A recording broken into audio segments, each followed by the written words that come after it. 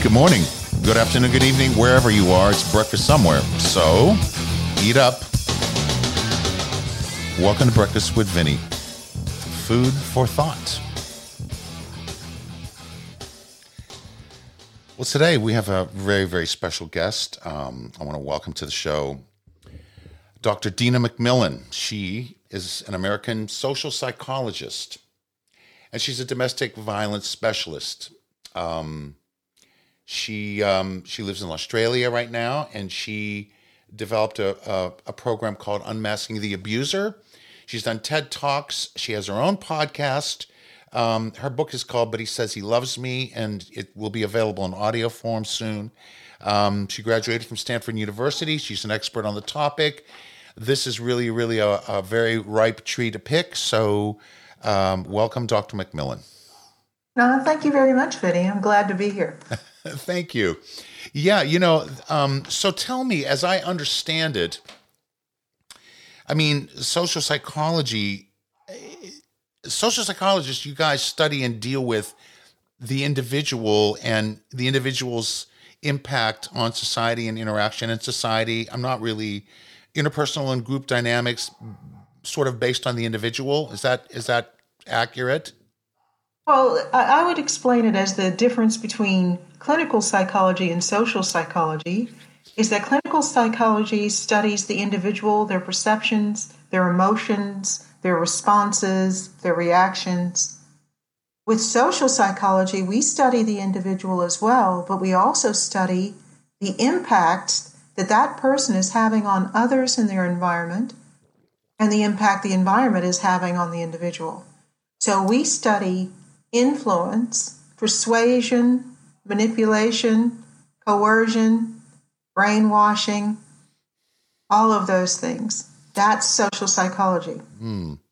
Wow. And we also study learning. How do we learn certain attitudes and behaviors? And because our learning process is complex, we have to go and really look at how our brain picks up information and sorts it and decides what to adapt to and what to reject. So it's actually a very interesting field. It definitely sounds interesting, to say the least. So, I mean, that's really a kind of a great description of all of the things that I think are impacting society globally right now. Absolutely. Yeah. I mean, all the things that you just said, I just thought, yep. Persuasion, manipulation, coercion, gaslighting, all of those. Yes. Yeah, all of those things. But the other thing is when you talk about learning and how we learn those things, I mean, I can't help but think about, obviously parenting and the kind of family structure that we grow up in, and, friends and peer groups. And it's hard enough navigating through life in specific environments and just being influenced by certain things and then the school system on top of that, the sort of the educational system, which really is supposed to teach us, how to think and how to learn specific types of things that are topically pragmatic versus like mathematics or language, versus societal kinds of things like gender studies. And I don't want to put the cart before the horse here, but, at least, what I'm getting at here. So now we're seeing all this sort of societal stuff that's happening. And I can't help but trying to trace it back to education and what's happened in the education system. I don't know how far off the mark I am on that, but maybe you could sort of chime in and give us some insights as to how you think the education system is sort of doing that to people, not victimizing them, but it does shape them. Absolutely. And right now we have left-wing indoctrination camps. I wouldn't mind a particular viewpoint being taught in the schools if I thought it made the kids stronger, made society stronger. But what they're being taught is making us weak. It's making them weak. It's, the perennial victimization that we've got going now. the extreme left-wing values. The school system, as a public taxpayer-funded school system, is supposed to be as neutral as possible with regard to values. So English, math, science, if you're going to teach anything of a particular value set, parents should be informed so they can opt in or opt out. That's not happening. There's no transparency. There's absolute indoctrination. And I know that at university, even when I was in graduate school, I had to replace one of my doctoral dissertation advisors because she didn't like the topic I chose for my dissertation. Because I was looking at the non-financial costs of being on welfare. I had worked on a landmark study on homeless, at-risk and homeless families. And I was noticing a real difference in mindset between the people who were on, long-term welfare recipients and the equally impoverished people with just low-paying jobs. There was enough of a difference that I thought it was worth studying. And sure enough, my hypothesis was correct.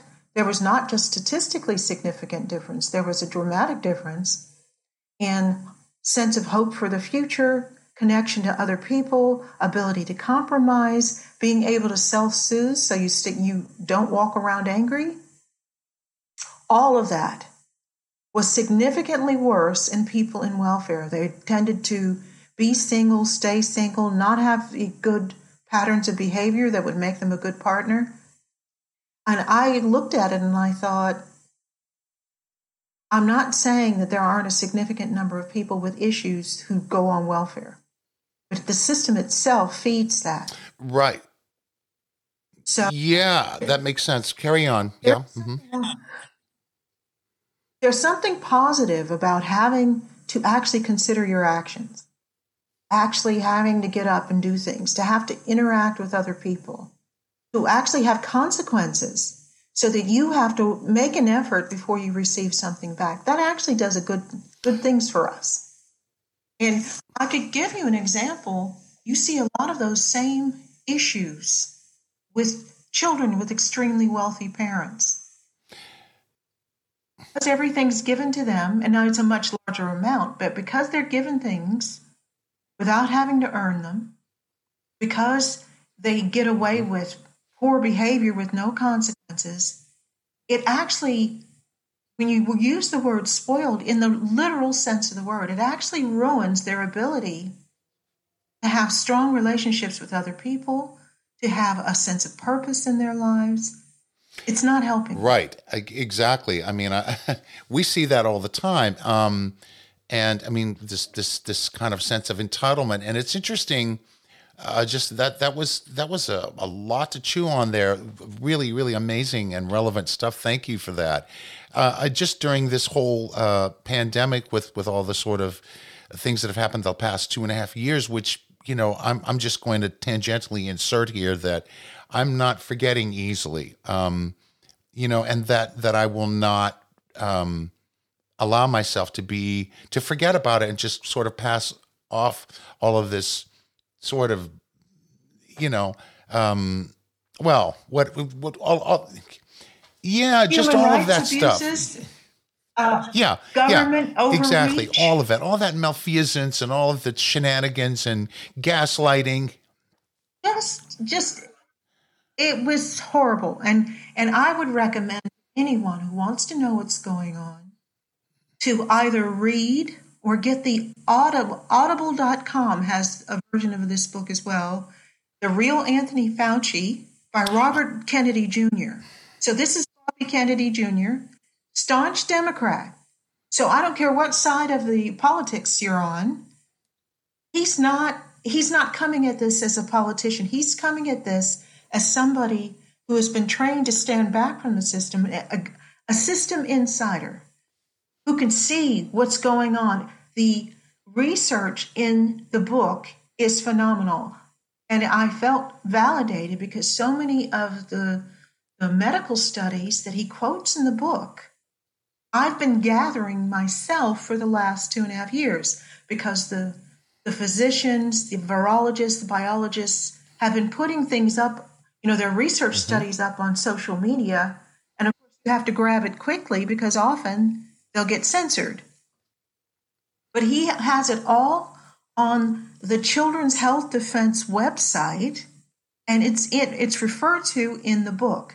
So I turn immediately to the methodology page. How was this research done? And this is really strong, rigorous research. You're absolutely right. I have the book. It's hard to refute it, and I haven't seen anybody do it. And they can't, which is why the New York Times, it's number one on New York Times. It has been for a long time. And nobody in the mainstream media will even discuss it because they can't refute it. He wrote it with an eye to, these people are going to try to blast everything I say. So I'm going to have all of these studies that I've checked out their methodology to make sure it's rigorous, to make sure it can bear up under scrutiny. He has so much research there. And as I said, some of the studies that I've downloaded, they were PDF files, and I've gone back and looked, and they're gone. But he has access to them. They didn't want us to know. But I want to tell you, just one thing that I think is really important, my attitude toward how COVID response has been handled is based on the fact that every one of my listeners on my Unmasking the Abuser podcast knows I talk about teaching people how to spot manipulation. I call it a superpower. And it doesn't just help you spot someone in a relationship who's trying to manipulate you and coerce you and take advantage of you and exploit you. Once you have the knowledge, you can see it with family, friends, employers, government, social movements. So when I'm looking at, they started saying, okay, we have this response, this medication for COVID. And I'm seeing these physicians that I follow putting up studies saying, not so fast. This isn't going to really help. It could actually hurt. And then actually saying, look at these studies. And I'm turning to the methodology page, and I can't refute it.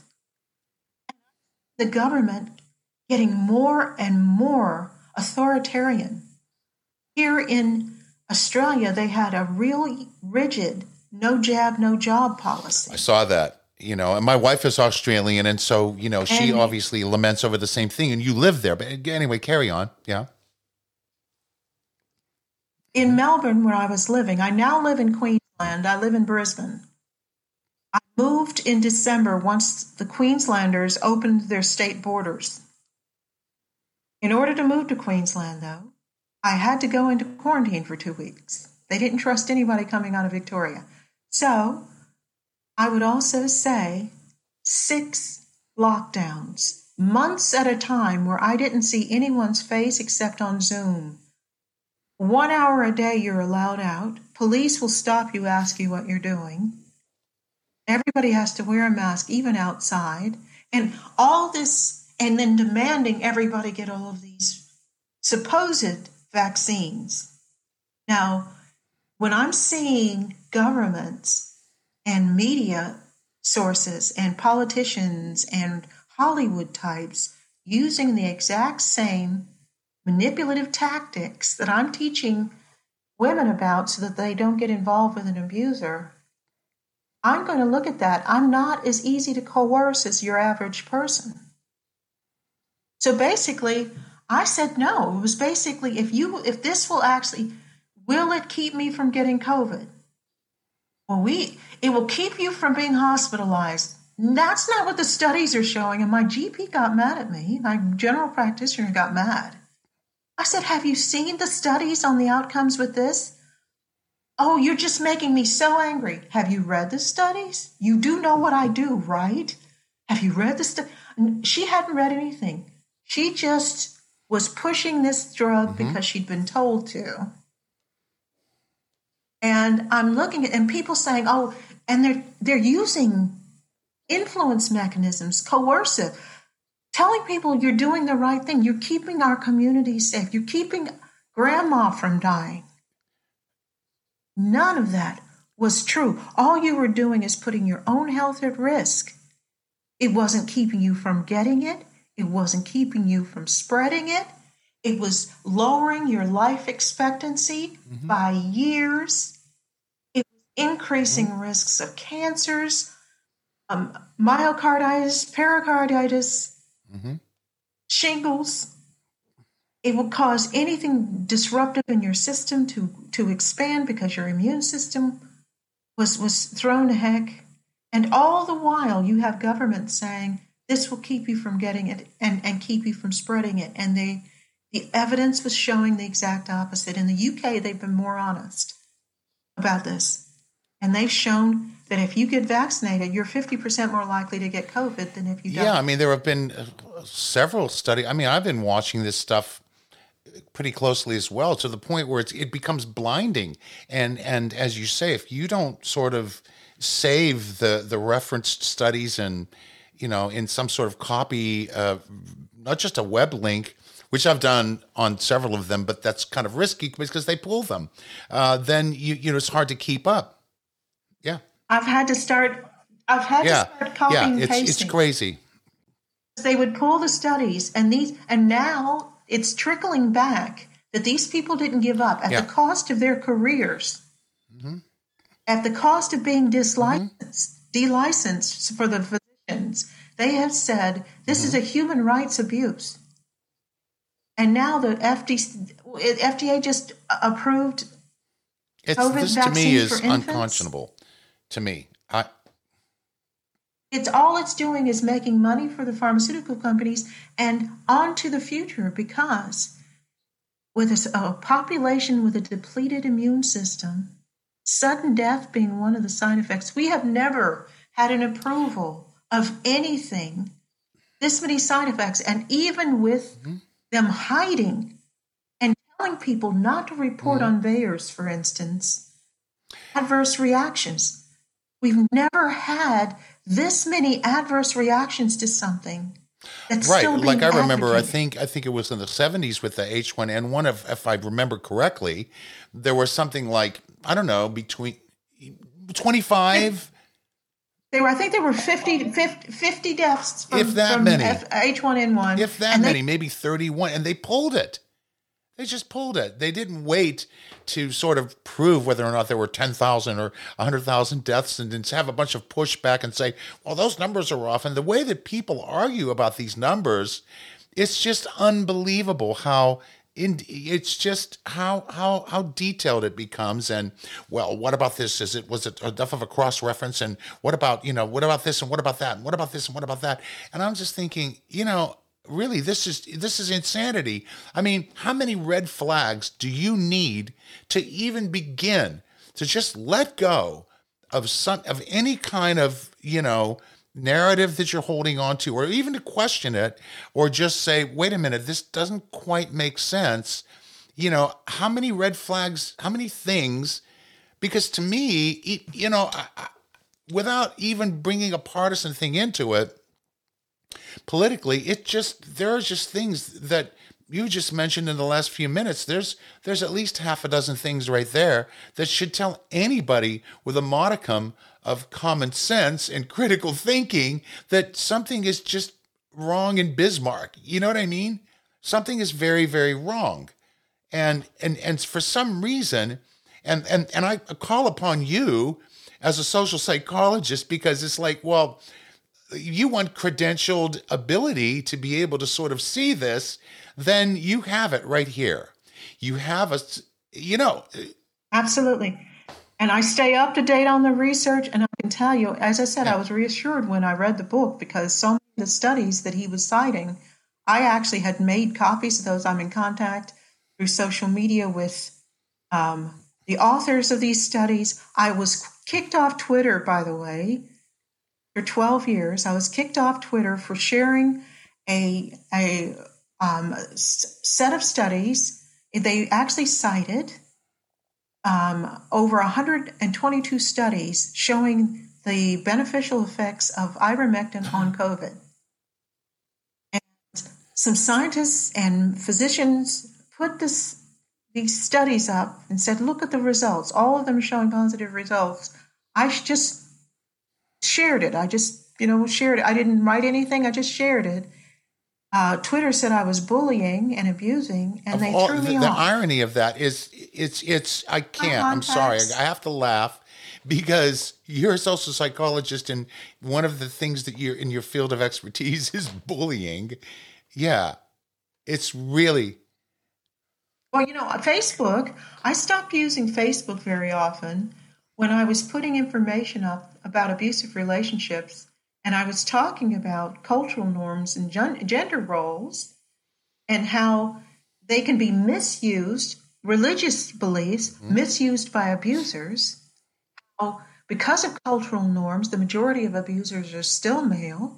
I even did an episode of my podcast to help males spot female abusers. I'm not saying they're all male.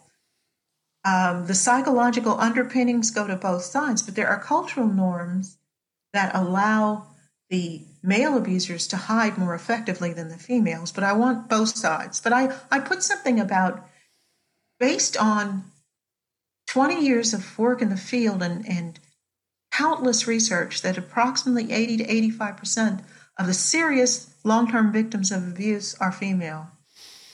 And Facebook wouldn't let me share it. This is just this, yeah. The censorship. If I had gone on there and said anything that's woke, men are women, women are men, it is your internal feelings, love is love, people should be allowed to have as many spouses as they want, there's no detrimental impact of kids not having both parents in their lives, anything that follows the woke agenda, I could have made it up. It could be absolute nonsense, and they would not have censored me. They would not. Just complete nonsense. Say something that's... Well, that's why I teach my people, and that's why I came to Queensland, because I'm not saying all of Australia should not hang its head in shame for the fact that too many of its citizens have allowed bullying politicians who are in the looking for money or power or both from offshore somewhere and promoting behaviors and medications that we're seeing a huge detriment already in our society here. But in Queensland, Queenslanders are more like Texans. And it's interesting. I find working class people, tradespeople, are less likely to buy into the brainwashing. Yeah. You know what? Intellectuals. It may be fair to say that could be a similar kind of. It may be that way in the States as well. I mean, dare I say that I think that could be the case here, and they get poo-pooed. They get poo-pooed, and the intellectuals are the ones that you should listen to, and it's like, to me, exactly. No, not if they're brainwashed. Basically, if you're a working class person, if you're an electrician, you're a plumber, you're putting something together. If somebody tells you, "Oh, we have this new product that you should use," and they often have a male and female side connecting it, whether it's plumbing or electricity, whatever. Oh, but you can put two of the same together because, one of them really wants to be there. As if you'd lost your mind. If they don't put something together correctly using objective evidence of what works, it falls apart and their kids don't eat. So they don't have the luxury of buying into absolute nonsense. And as I said, I graduated more than 20 years ago with my doctorate, and I had to replace someone because she didn't want me as looking at welfare because Black people are so overrepresented on the welfare rolls. We aren't the majority in the States on welfare, but we are overrepresented heavily considering that we're only 13% of the population. And she didn't want me looking. She said, "You won't be able to get a job anywhere but Brigham Young University." Kidding. I said, "So be it." Because one of the things I want to do, I studied here and bled here and faced so much sexism and racism from my professors because I wanted to be a social scientist. If I wanted to be a woke icon, I can write absolute nonsense like white fragility, make it up as I go. I'd make a lot of money, but 100 years from now, people would be spitting on my grave. I cannot do that. We have to have somebody stand up. And I know it's interesting that I went to university. I was just going to mention that. A friend. He's a friend. So it's hilarious that the two of us are like, but we stand out from our graduating class. I can tell you, we weren't in the same department. He was a friend of my sister, so he's been over to my house for Thanksgiving. This is what I'm talking about. But we stayed in contact, and one of the reasons is we stand out like sore thumbs because we weren't willing to just go down the rabbit hole and pretend like the wokest day wanted us to. But when you're talking about influence, let me just say something quickly, Vinny, for your audience. If you consider yourself liberal, progressive, woke, left-wing, you have already been brainwashed to accept whatever new thing they bring you. Because if you look at the woke beliefs, there's so much conflict within them that, and if you mention it, it's like you have pro-Muslim, pro-gay, and pro-women in the same side. Now, how can you have that? You have to turn off your brain. Exactly. So when something like COVID comes along and they're saying, oh, this will protect you, but anybody with common sense notices as the increase in vaccinations corresponds with a huge increase in infections and reinfections. So obviously the vaccine doesn't work, but they can convince the woke to be quiet about it because they've already been preconditioned to shut up and just do exactly. Part. And you know something, and the thing about it is that if it's gotten to the point now, just where there's so much division in society, and in different compartmentalized areas of society, like for example the entertainment industry or the medical industry, and you know that you know when this whole thing was at its peak, I couldn't. There were many friends of mine that I couldn't even talk to because I would say things like this to them, and I'd say, "Listen, look, you know what?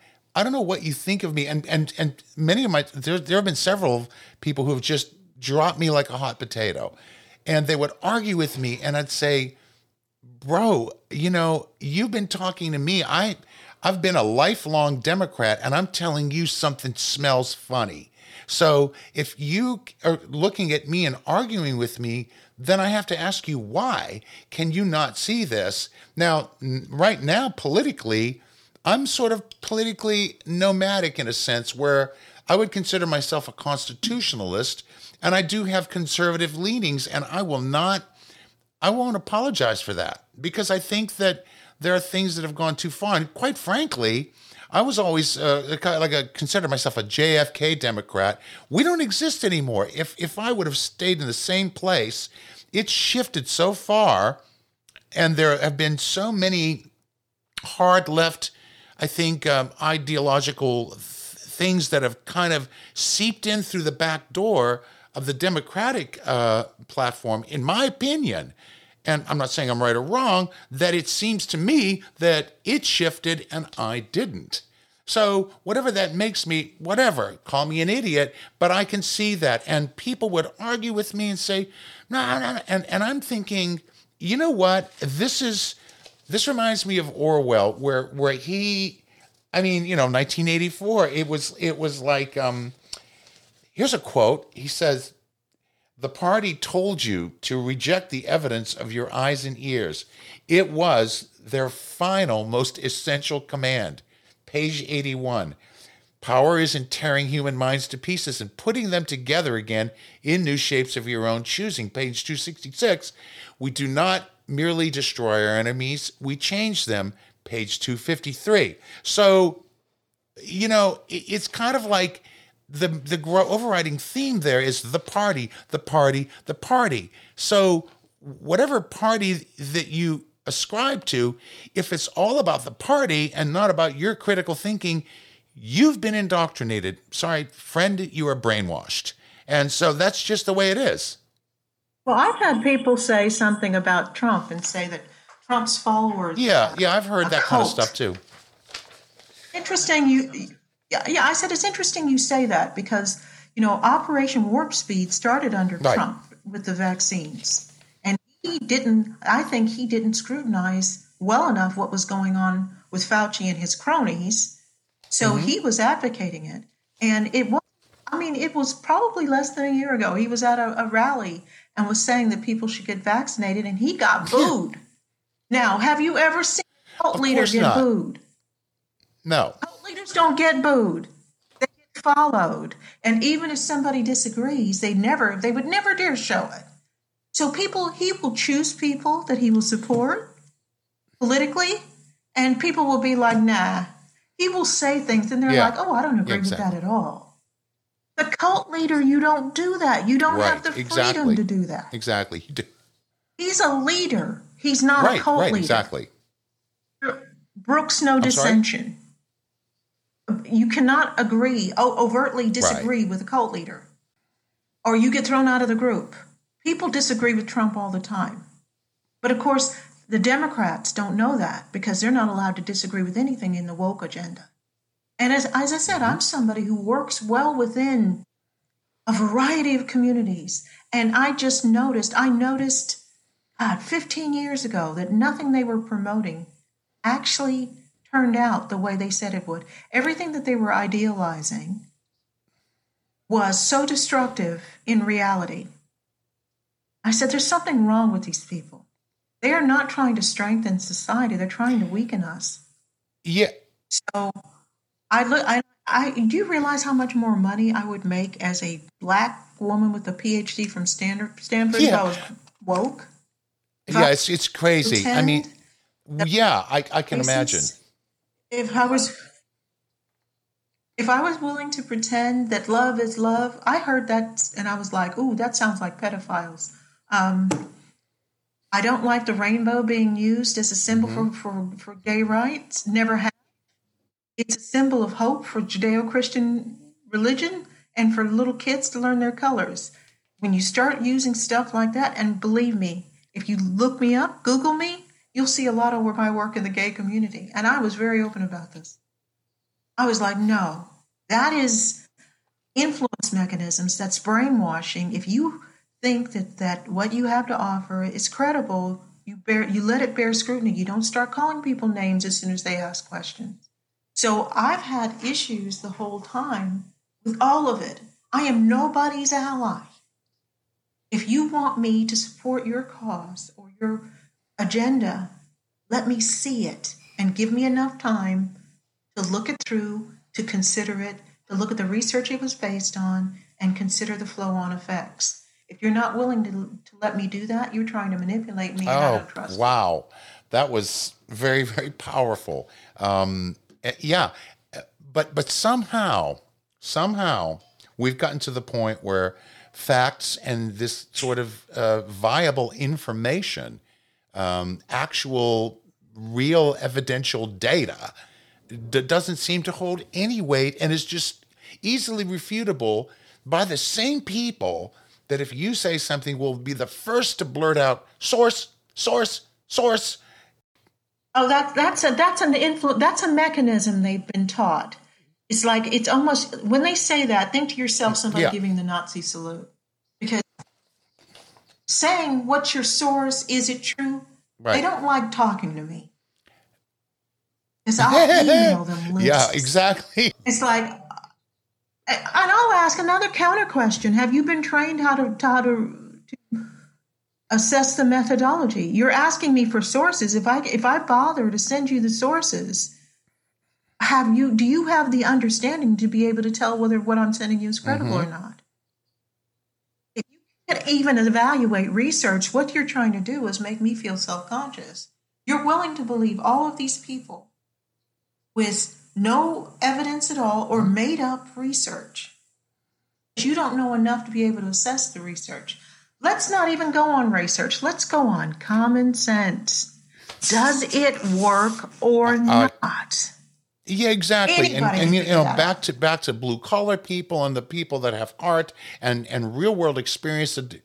Yeah, I love blue collar people. I'm biased. Yeah, I'm right there with you. You know, and because there's no BS. They don't live in a bubble, and they see it close up. Now, we're going to have to hold that thought, Dr. McMillan, because we're running out of time here. So I'm going to pause for the cause.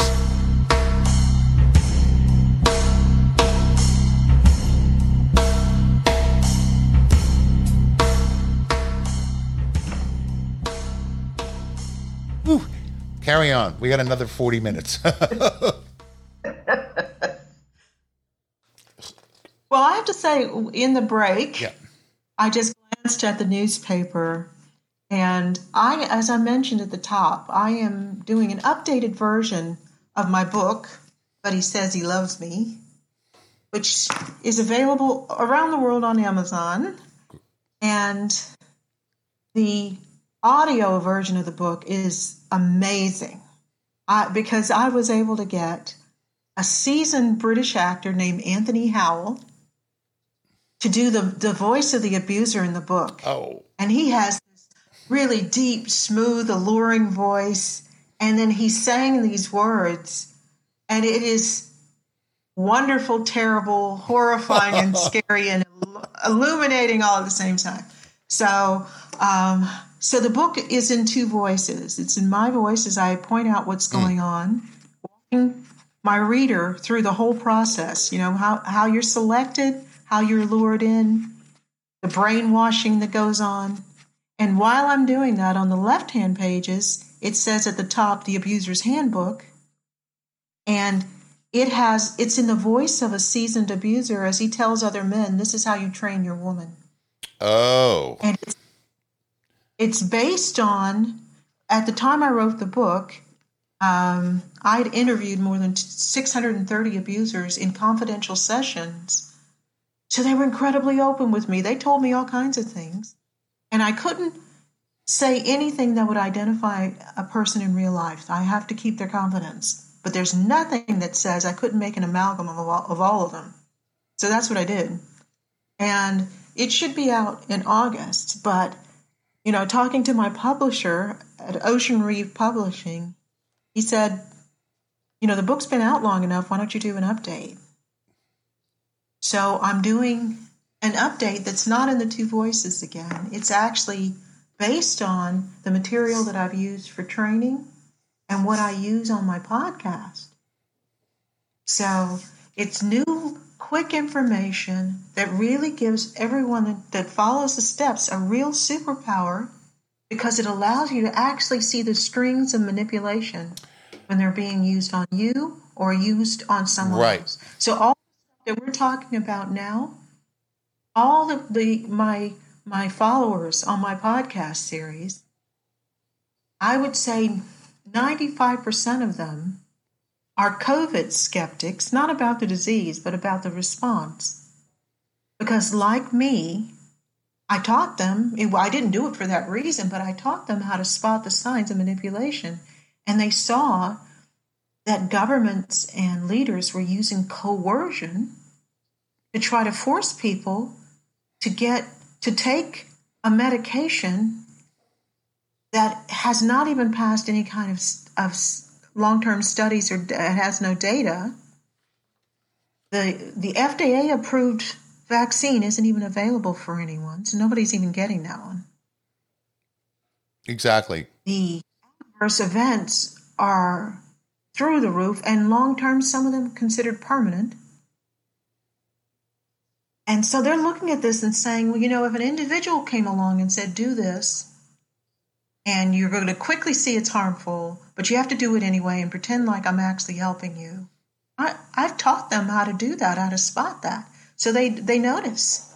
So while you were fixing things up, I quickly glanced at the newspaper. Mm-hmm.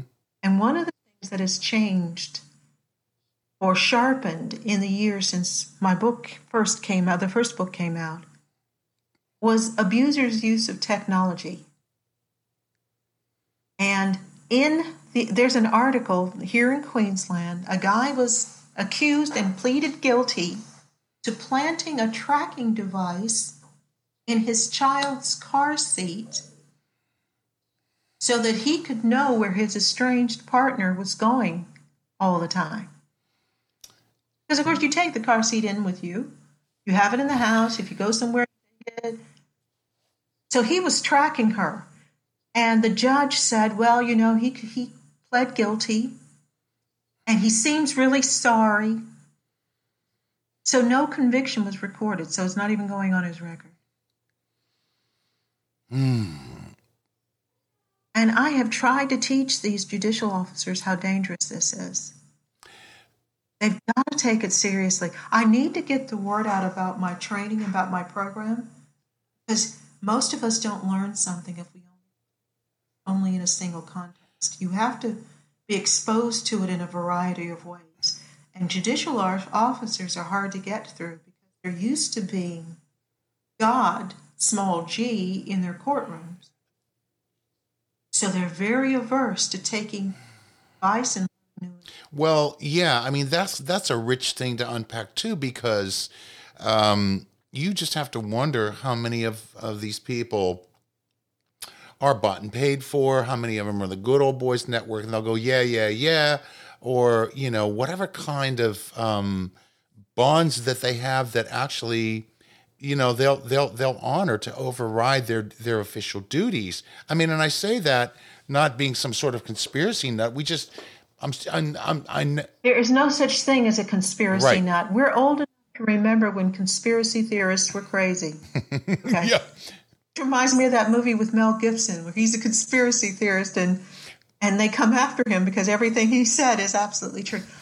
It is not conspiracy. I'm looking at this, for instance, a lot of people in high-ranking positions, including judicial officers, are abusers themselves. So they're highly averse. Well, there you go. I know that I've trained, I was given a contract, 12 years ago, to train the judicial officers in New South Wales. That's the largest state in Australia as far as population goes. That's where Sydney is. And I snuck into the courts several months after training these officers. They were acting like they heard none of it. Anyone who stalks you will potentially hurt you. It is a gross violation of your privacy. I know that in my training, I heard a guy who specializes in the tech part of abuse talking about a woman who took her ex to court because he sent her a threatening text along with a photo of her sitting on her couch with her new boyfriend. The photo being taken when he hacked into her smart TV. You don't even have to get stalker apps with an iPhone. They actually have things. They have things that you can use with an iPhone where you can marry up an iPhone so that you share all data. It's insane. What if you put your phone down to go to the toilet and it's still on? Yeah, exactly. Your partner, ex-partner, whomever, just touches those phones together like they used to have. I mean, if you watch some of the spy shows, they used to have special tech that they could do that. Apple made it so anybody can do that. Why would you do that? Right, exactly. I remember the whole thing of banging your phones together 10 years ago, on the early versions of the iPhone. I mean, that was a thing, bump the phone, and boom, you got each other's contacts and all that sort of stuff. So, I mean, the tech's been around, and that's it. But you have to ask, why would you do that? Anybody with sense could see how easily that could be misused. Sure. But having somebody smart, any smart device you have can be hacked. Sure. It's crazy. I mean, you've got to have firewalls up the yin yang and this, that, and the other thing constantly. It's crazy. But But the fact that these guys keep getting away with it, I'm like, he doesn't even get a conviction. That is such a gross violation of her privacy. well, but look at what happened. Of course it is. Look at what happened here in L.A. Dave Chappelle got assaulted on stage at the Hollywood Bowl. This guy just climbed on the stage. He had a knife that was shaped like a pistol, tackled him on stage, okay? And then, the bouncers came and somehow got him off so he didn't get stabbed, and they messed the guy up pretty bad. But you know what? The DA here in LA, guy got off with a misdemeanor.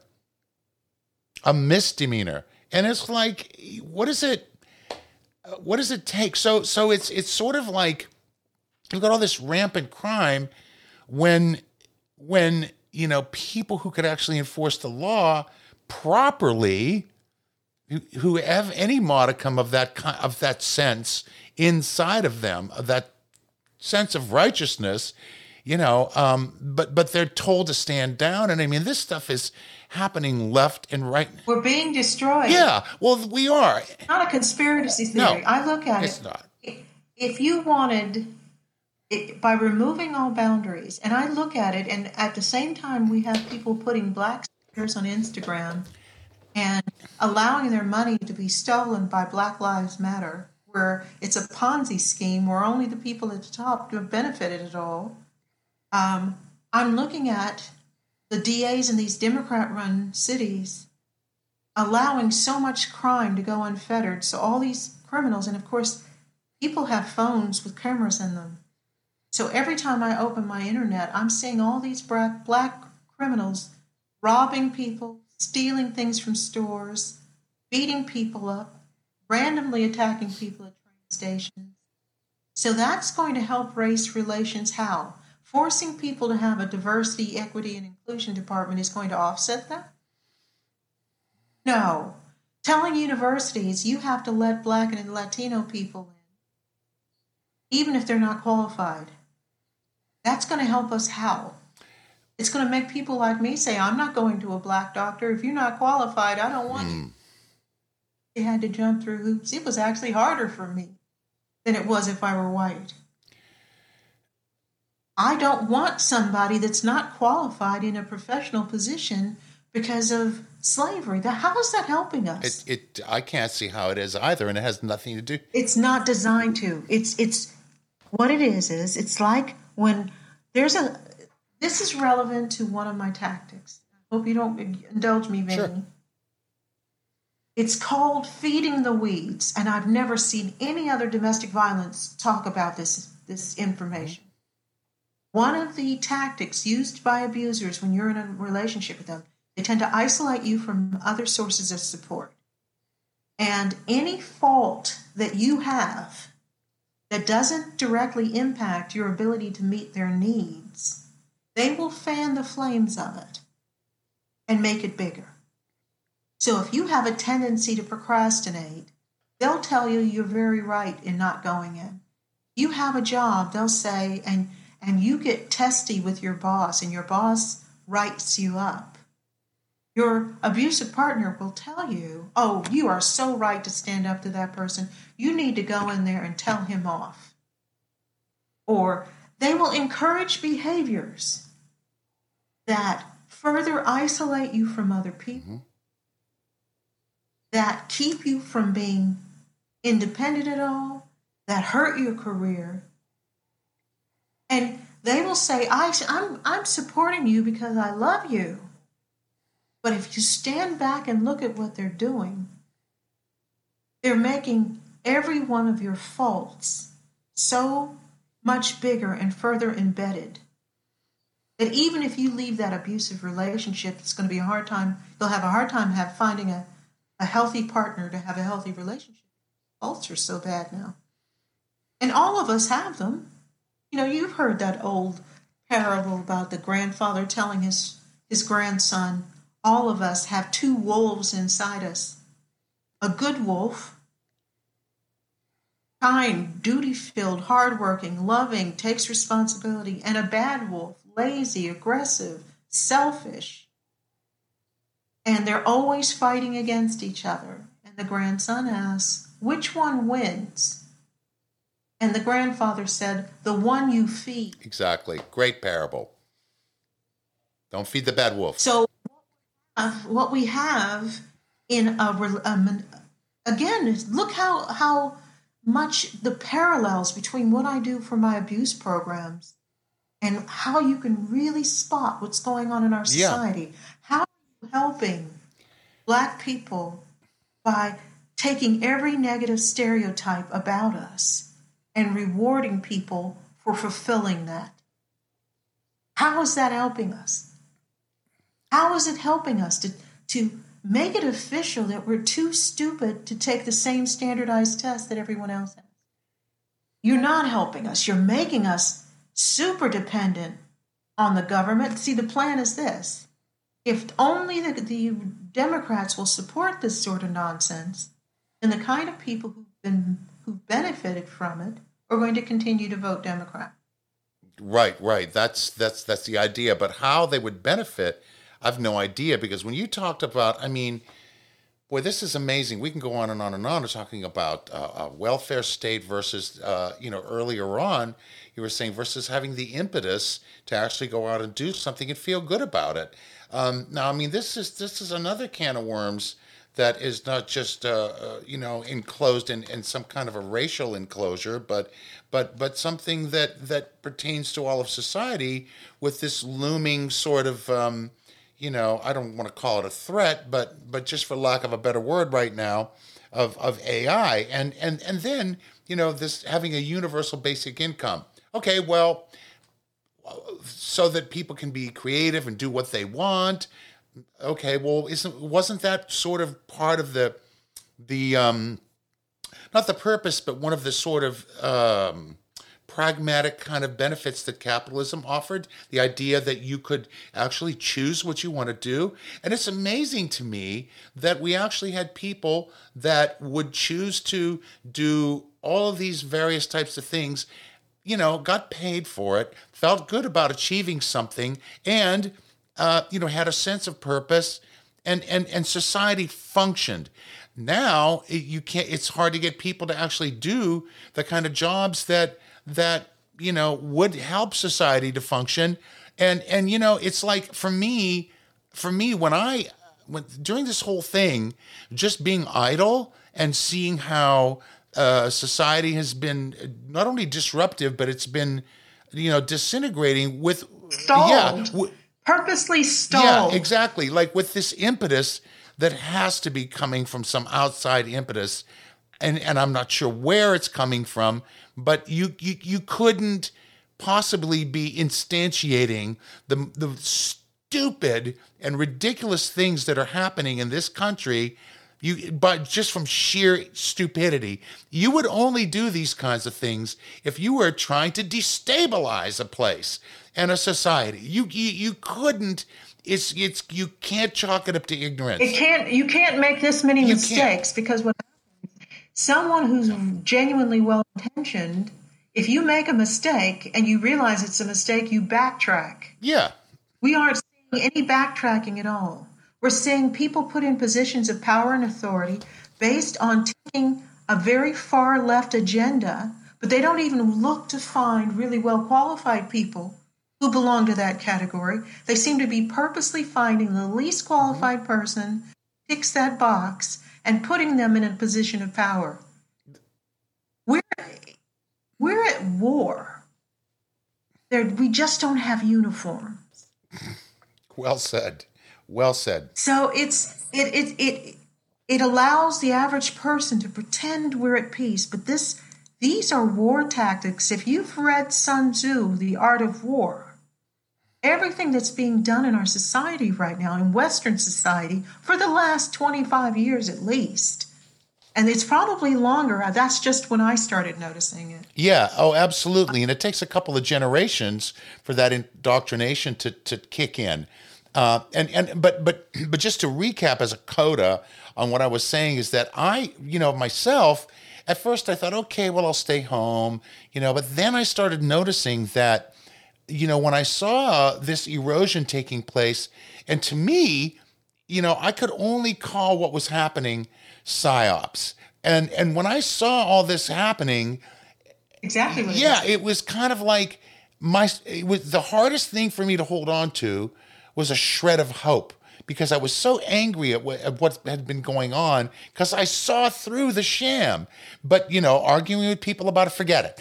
They either see it or they don't. And so the whole thing of, if you're going to take my sense of purpose away, then, okay, but if I don't have hope that I can resume doing that in the future to feel like I'm being purposeful, then you're really messing with me now.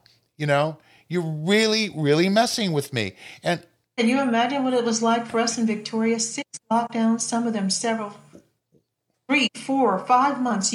Not only could you not go to your job unless you had something that they ticked the box and said it was okay, but you could only go out of your house 1 hour a day. You couldn't have anybody over. You couldn't visit anybody. Yeah.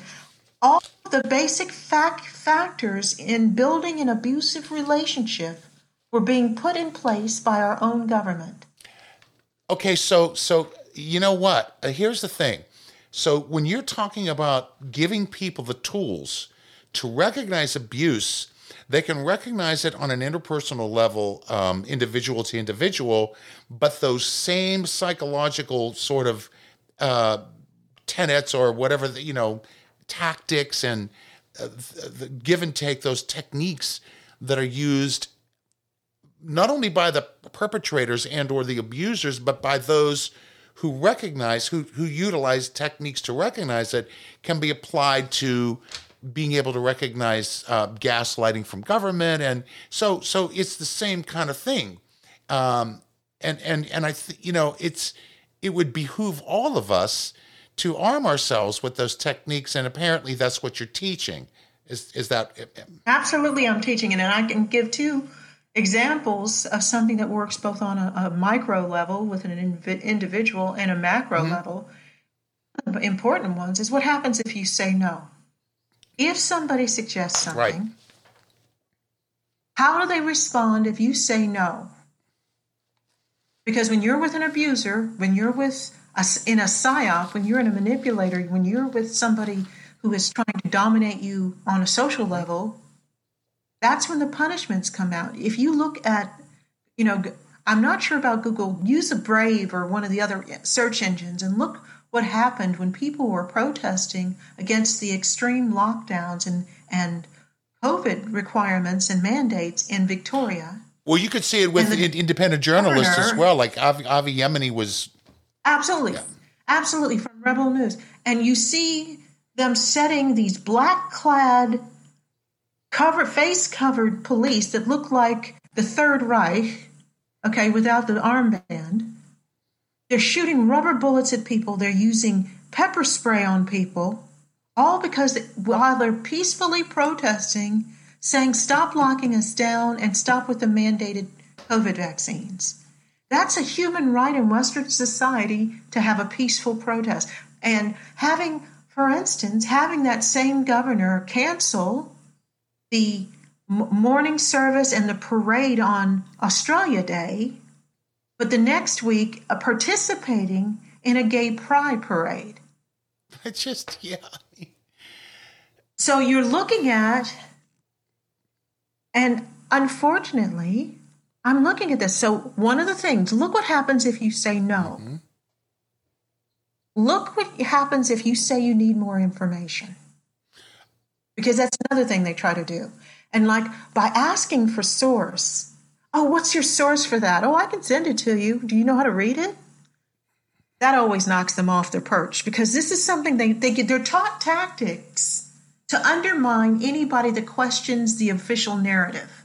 Absolutely. And one of the things is I on Instagram today, somebody talking about these Trump supporters and these fake people talking about the 2020 election being fraudulent, but you notice they never have any evidence. I have evidence.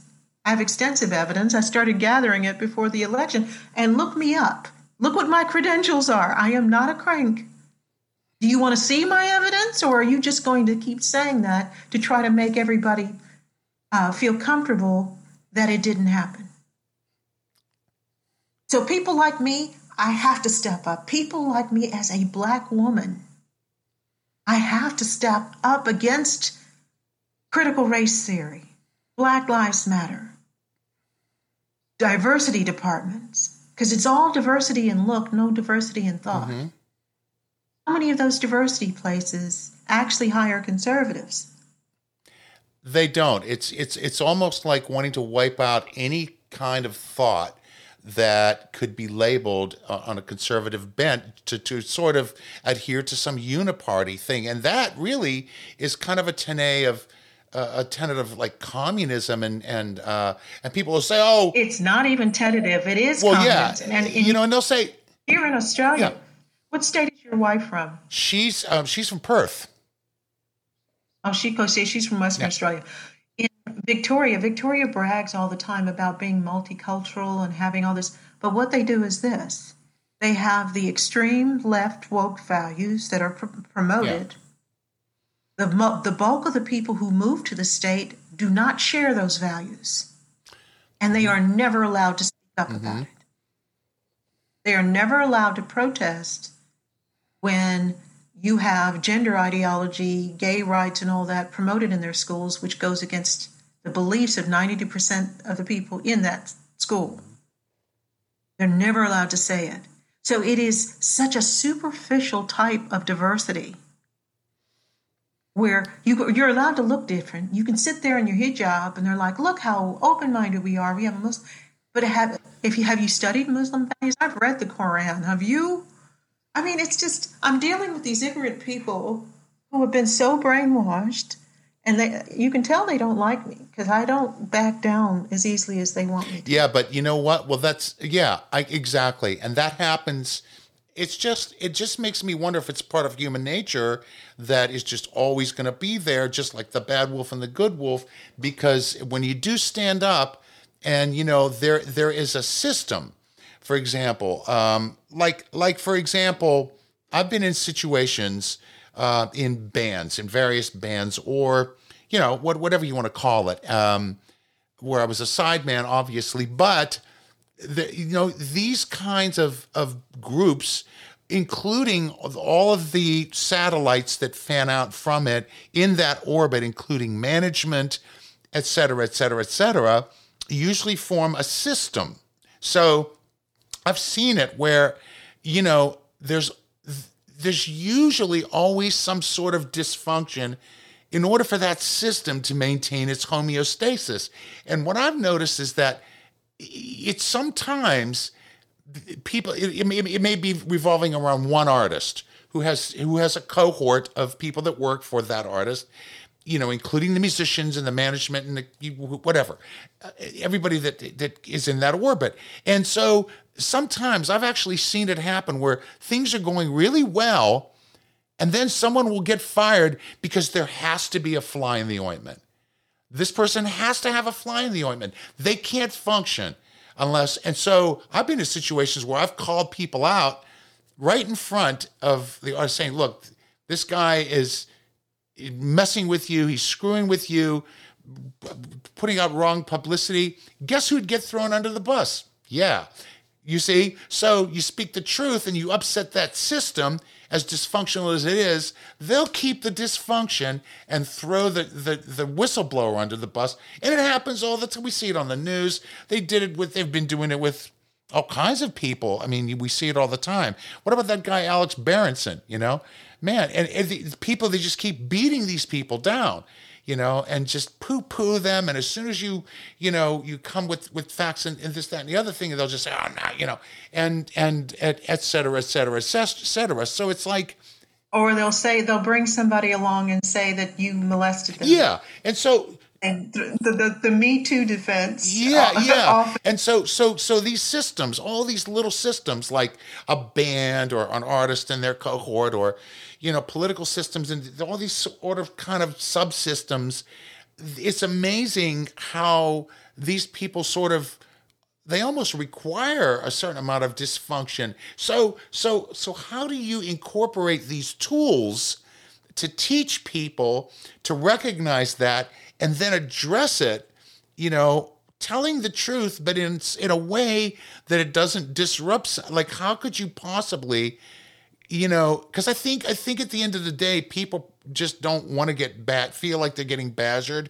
They don't want to feel that they're wrong. If their belief system is being attacked, then the fangs are gonna come out. I mean, this is just I'm speculating here, just going by my own personal anecdotal experience. I'm certainly no expert, but No, but what you're saying is very valid. I'm nodding. Yes, and yeah, and I would say, first of all, one of the things that's happened now is that with the social media and the internet, it allows enough of us who have been the whistleblowers, so to speak, enough of us who are actually seeing the facts, to not just passively go off into the wild, but to find each other. And that gives us this strength. And it's all about cognitive dissonance. What happens with a lot of artists is that, like the two wolves and the talking about the kids that get spoiled, or people that are on welfare that don't have to earn anything, all they have to do is show up and sign a piece of paper and they get the money for the month. So it's not to their benefit. Or having somebody that's got a trust fund that they can rely on. Same thing happens with an artist. And it's the same motivation. The more that dysfunction is fed by their management team, the more dependent they become on that management team. So the management team almost has a vested interest in them being dysfunctional.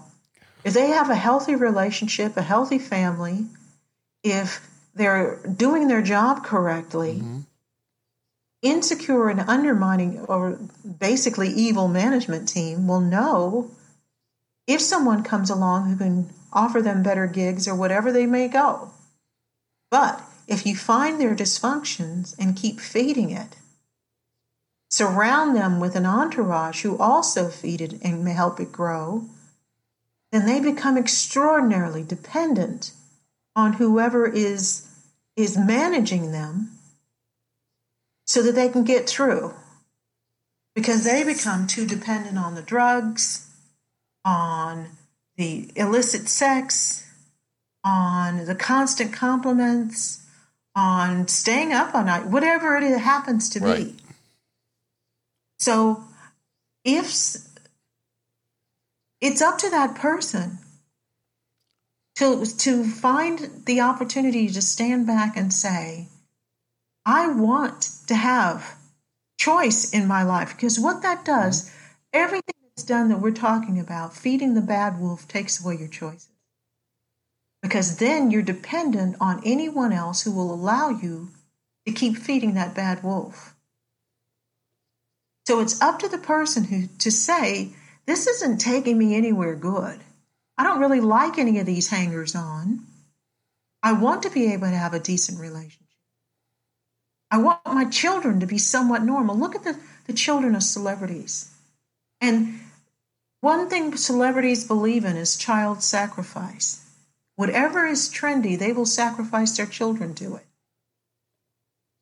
So they have such weird, dysfunctional children. The people who say that's not what I want, you'll notice that they don't act like that. They have normal friends. They have relationships with people who will tell them no. They will have relationships with people who say the bond is strong enough. The person can say, I think you're messing up. And they can talk about it, and the person's not rejected. Right, exactly. And yeah, amen. I mean, I've been in situations myself where, my career has suffered just because I've sort of said, well, look, if I'm going to be principled, and I really, really believe that internally, then I got to walk the walk. No, I'm not going to go along with this. And so if I get cast aside, then I'm not going to bellyache about it because I know what the consequence is. I'm going to go, this is a potential consequence, and am I willing to face it? And so many, and there have been those who have done that, especially during this whole pandemic, much braver than I, that have risked, have families to feed and support, and young children, and maybe they had a great paying job and they just were, said, okay, we're not forcing you to do this, but if you don't, then you can't work for us. And they just said, okay, well, forget it, And so if enough people, but we saw some of the consequences of that recently in Canada. And so the sad part is that when the truckers went to protest, and the pushback that occurred, the most alarming part about that was how many people thought that was okay. That's the most alarming part. It's like, you really see these people as the enemy. Why? I mean, what pill have you swallowed? I'm hoping that some of the people on the periphery of the indoctrinated, on the periphery of the mass formation, can be rescued. Yeah. So I'm leaving the door open for them to come out of that, because, again, it's not taking them anywhere they want to go. No, it's not. And so, I mean, as entertainers or as musicians, just to get back to this again, artists or people of, public influence, especially using something as powerful as music, which, I spoke about this before, where, it's so powerful, you combine like words delivered with a melody and then rhythm, those things that impact the brain so strongly. I mean, I've seen people with... It's magic. Yeah, it's magic. And I've seen people with Alzheimer's and severe dementia that didn't recognize me, didn't know their own name, my name, but if I hummed their favorite tune, they would start singing it back, lyrics included. And so that's a very powerful testament to how music... And so now, if I see musicians and artists sort of spewing out this vile, verbal diarrhea or sonic diarrhea, then I think that's a really, like, misusing that privilege and that gift. Like, isn't there a better way to describe the human condition? Now, I remember it seems to be there's more and more rampant crime, and there's never been a shortage of that throughout history. But, it seems like not so long ago, cinema as well as lyric content kind of seemed to describe this plight in much more artistic and imaginative terms that engaged one's thought process about it, almost like civil discourse. But now it's the more vile, it just gets more and more. Once I heard an artist on a radio show talking to an LA police chief years ago. And so he said, so tell me, why do you refer to women as hoes? And why do you talk about hurting cops? And without missing a beat, his answer was, I'm a product of my society. So he went right into victim mode immediately. And I just thought, whoa, hang on a second here. You're just absolving yourself of any responsibility whatsoever. And you're saying you're blaming society for making who you are. And so now what? So now you're going to regurgitate it and give it right back to me if I don't want to hear it, because I know how bad things are. And so why do I have to be the sort of echo chamber for you? I don't, you know what I'm saying? Like, how is this making it better for anybody? It's not. It's part of that whole agenda to destroy us. Yeah. It has to be. We have to decide, are we going to passively just go into the night, or are we going to stand up? And a lot of us are actually standing up. And venues like this, opportunities like this, allow us to reach across the world. Right. And find our new tribe. Amen. A new tribe that understands how dangerous a lot of this is, and are willing to fight back. And I've lost so many contracts because I'm not woke left wing. And I'm willing to lose money because I can make it on the other side from my own tribe. But I'm not going to politicize everything. When I'm working in domestic violence, I don't want anybody to be bullied and abused. And that is, by the way, that offers an opportunity for a lot of the people that are being indoctrinated right now to start singing the strings themselves. If they get trained in seeing manipulation for the simple purpose of not getting fooled into an abusive relationship, once you know, you can't unknow. Right. Start seeing it everywhere. And then people will start opening their eyes again, and we can find our way back to each other. I really do believe Amen. That's I'll take that, and that's got my vote. Amen. And let's just hope that that we will learn from the tools that you are given, and people will pay attention to them and educate themselves thanks to you. And I hope that we all take heed, and that that we could take it upon ourselves to do that, to sort of heal the rift and glue society back together. So, Dr. McMillan, we're running out of time here, but I have to thank you. This has been tremendously insightful. I feel like we could have gone on for another hour, and it's just amazing to have you. Dr. Dina McMillan, thank you so much. Please look for her book, But He Says He Loves Me, on Amazon, and also in Audible form coming up soon. Thank you. Okay, thank you. All right. Thanks for listening. Stay tuned for the next episode of Breakfast with Vinny.